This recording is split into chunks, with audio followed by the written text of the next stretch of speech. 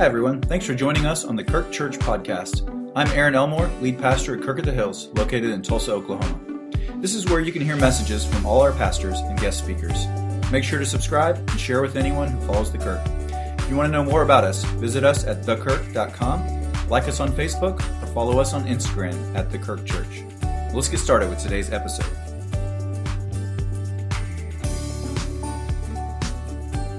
Well, good morning. Can you hear me now? Just barely. You'll notice that I'm not 100% today. I've had the creepy crud for the last week. I did get tested twice, so hopefully it's not COVID. It was negative both times. But I can tell you this, whatever I have, you don't want it. So just stay away from me as much as you can. But I'm grateful to be here this morning and to be able to bring God's Word. We're starting this new year with this series where we're hoping to build a biblical foundation for our new mission statement, which is that we are a Christ-centered church, a Christ-centered community for you, for Tulsa, and for the world. And so last week, Pastor Colin did a great job laying a foundation for what it means to be a Christ-centered community, to be a Jesus-first people. And that's our first priority. You know, we can do a lot of things. We can be very busy. We can get a lot of good things done. But if we're not a Christ-centered community, we've lost our way. That's the reason that the church exists. And this word community is important because that's been God's plan from the very beginning, to create a movement of people, a community of people who will worship Him and who will serve Him and who will be His representatives or ambassadors, as we talked about last week, to the world. And so it's out of this identity as a Jesus-centered people that we live out our mission to be for others, because we serve a God who is for us. And so as we reflect the character and nature of God, we serve a God who's for us, and therefore we live out that identity by being for others. So what does it mean to be for others? What does it mean that we are for you? Well, primarily it means that we are for you becoming the person that God created you to be. Not your idea of what you want to be, not your parents' idea of what they hope you to be, not your boss's idea of what they hope you to be, or culture, or any of that. What we want for you is what is best for you, and what is best for you is for you to live into the identity and the purpose for which God created you, and that is to become a person who looks more and more like Jesus and who reflects Him to the world. So the way that we could be the most for you is to do whatever we can to help you become the person God created you to be. And so whoever you are, we are for you in that way. I believe this is an important message for us right now. We're living in a time when the loudest voices and the most noise is around what people are against. And yes, certainly there are things that we're against, but we want to be known primarily by what we are for. And we serve a God who is for us, and therefore we are for you. There's many verses we could go to build a case for being a person who is for others. We know that's part of the Christian identity. We are a people who are for the oppressed, for the poor, for the marginalized, for the broken, for the hurting. We are for others. But we can only live out that identity as we understand that God is for us. And so that's the focus of our text today, is to look and see how God is for us, and therefore we reflect Him by being for others. And so foundationally in our mission, do we do this perfectly? No. But we want to become a people that are for you, whoever you are. However much money you have in your bank account, no matter what clothes you wear, no matter what neighborhood you live in, no matter what ethnicity you are or how old you are, no matter what job you have, no matter who you are, whoever you are, we are for you because God is for you in the way that we want to do whatever we can to introduce you to God, to help you to know who God is, and to live into that identity. We're for you. So the text we're focusing on today comes in the middle of a letter that Paul wrote to the church at Rome. This letter contains Paul's most thorough and systematic explanation of the gospel. I'm not going to give you a lot of background information today for two reasons. Number one, because I think the core message here can be understood without a whole lot of context. But even more so, I'm not going to give you a lot of background here because in a few weeks, a little teaser here, we're going to be starting a series on Romans 1 through 8, going all the way from the beginning up to this point in the book. We're going to spend, I think, 12 or 13 weeks here in about 5 or 6 weeks. So we're going to get a lot of this. It just so happened that this text was a great one for our mission series and to be for you. So Paul's primary aim in this portion of the letter is to explain that if God is for his people, nothing and no one can ultimately oppose God's love and God's good plan for us, for you. Nothing can oppose that. That's really good news. Paul wants to give us the assurance and the confidence of this in the truths of the gospel. This confidence is not found in our greatness. It's not found in our ability to be faithful to what God has called us to do. It is found in the confidence we have in the finished work of Jesus Christ and in his incredible love and grace for us. And so not only is the follower of Jesus guaranteed ultimate restoration and eternal salvation, but we're also promised that God's hand will guide us even through the storms of life. So his goal is to provide us with this assurance that no one or nothing can ultimately prevail against those who belong to Christ. God is for us. He's proven it fully and finally through the death and resurrection of Jesus Christ, and therefore we are more than conquerors, and nothing can separate us from God's love. And so Paul organizes his thought around a series of questions. We're going to look at each of those right now. The first question is verse 31, what shall we say in response? In response. It's important to understand that the journey of faith, that your spiritual life begins as a response to what God has already done. We don't create faith in ourselves. God has already been working in our life. Before we ever come to the point that we surrender our life to the truth about who God is and what he's done for us, he has already been working. Our life of faith is a response to God and what he has done. He takes the initiative. He has made the first move. And in fact, he carries us all the way through to the very end. So Paul says, what shall we say in response to these things? What are these things? Well, it's everything that he has already said up to this point in the book. All 8 chapters. What do we do in response to all that God has done for us? And again, we're going to get into the incredible details of that coming up here this spring. But what shall we say in response to the fact that God has justified us, that he has brought us from death to life, that he has adopted us into the family of God, given us peace with him and with our neighbors, that he has given us a calling, he has empowered us, he has filled us with his Holy Spirit? What are we going to say in response to this incredible truth that God is that for us? How shall we respond to this? How do we respond knowing that God is for us? And then the next question is, who can be against us? If God is for us, then who can be against us? Now, Paul is not saying that no one will be against us or that no one will oppose us. In fact, Jesus promised us that there will be those who misunderstand us, who reject us, who maybe even persecute us because of our belief and our following Jesus. We know that Paul, of course, had many people who opposed him and his stance for the gospel and his ministry. So when he says who can be against us, he's not saying no one can be against us. He's basically saying, what does it matter if they're against us? If God is for me, then whoever else is against me, that doesn't matter compared to God being. God's the one that you want to be for you. If there's anybody for you, you want God to be for you. And if God is for you, then you can endure the challenges of whatever else will be against you. God is for us, and if we are for him, we can trust that he will stand with us. If God is for us, who can stand against us? Now, this is not a new idea. Paul's reflecting what had already been known and experienced by God's people. In Psalm 56, David wrote, "Then my enemies will turn back when I call for help. By this I will know that God is for me. God has proven it in many ways, but now we have even greater revelation. Paul is writing from a perspective of how do we know that God is for us? Because sometimes we question that. We question if God is really for us, if he's really on our team, if he really loves us.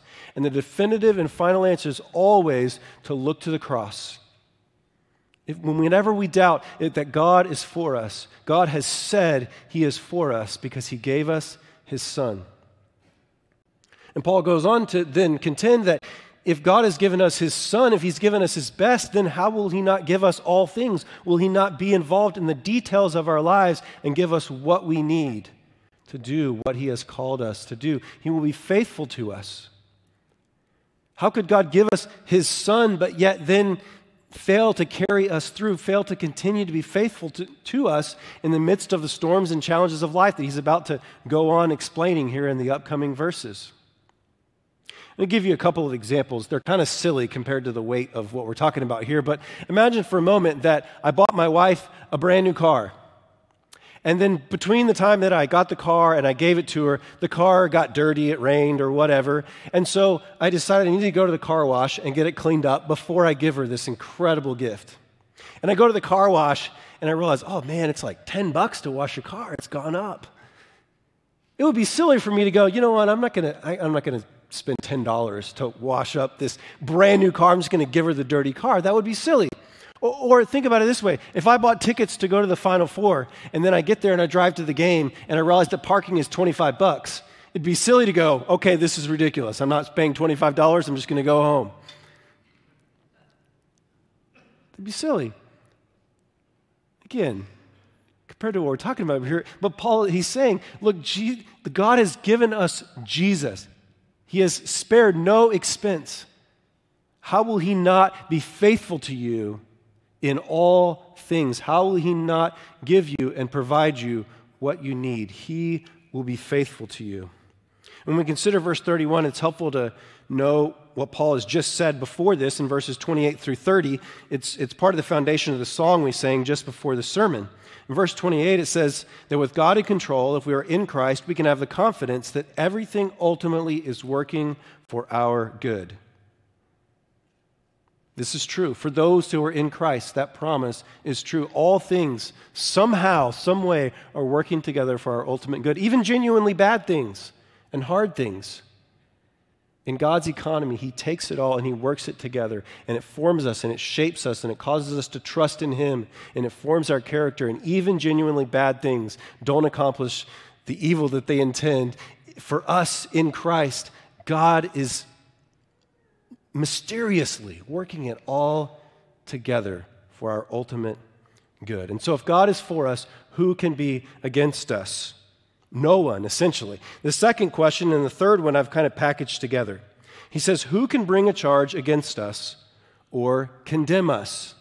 His answer again is no one. No one can bring a charge against us if we are in Christ because God is the ultimate judge and he has declared us innocent. So those who try to accuse us are ineffective because God has declared us in Christ clean. He's declared us just and righteous, even though we don't deserve it, because Christ is in us. He is our life. Again, Paul's reflecting what the people of God have known. In Isaiah 50, the prophet writes, "He who vindicates me is near. Who then will bring charges against me? Let us face each other. Who is my accuser? Let him confront me. It is the sovereign Lord who helps me. Who will condemn me?" Now, again, Paul is not saying that no one will bring charges against us or try to condemn us. In fact, I think there's really three main categories of people that try to bring charges against us. The first one is the devil or Satan.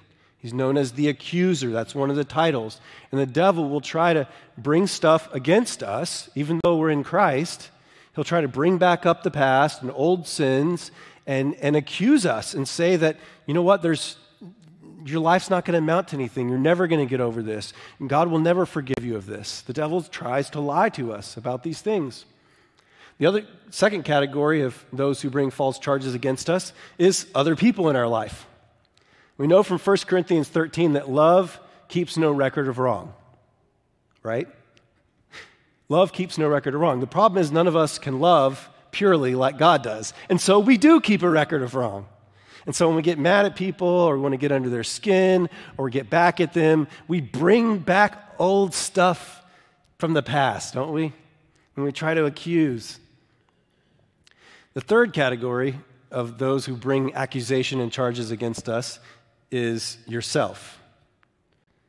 1 John chapter 3 says sometimes even our own hearts try to condemn us. We're our own worst critic. We don't believe the freedom that we have. We don't believe the truth that there's no condemnation for those who are in Christ. And the solution to the criticism and the charges from any of those categories is to preach the gospel to ourselves. To believe the truth. To believe that in Christ there are no charges that stand against us. We are free and clear. Our debt has been paid. It's also why we need worship. We need the truth of the Lord's table. We need to be reminded. We need to be in community with other believers who will remind us of these truths. And then in verse 34, it says that Jesus is now at the right hand of God and is interceding for us. That's an incredible truth. Think about that. Jesus, God the Son, is interceding on your behalf, believer, before the throne of God. How does that work? I don't know, but it's cool, right? Jesus is more committed to your discipleship and your growth than you are. That's good news. Jesus is praying and interceding on your behalf. Theologian Louis Berkhoff writes this. He says it's a consoling thought that Christ is praying for us.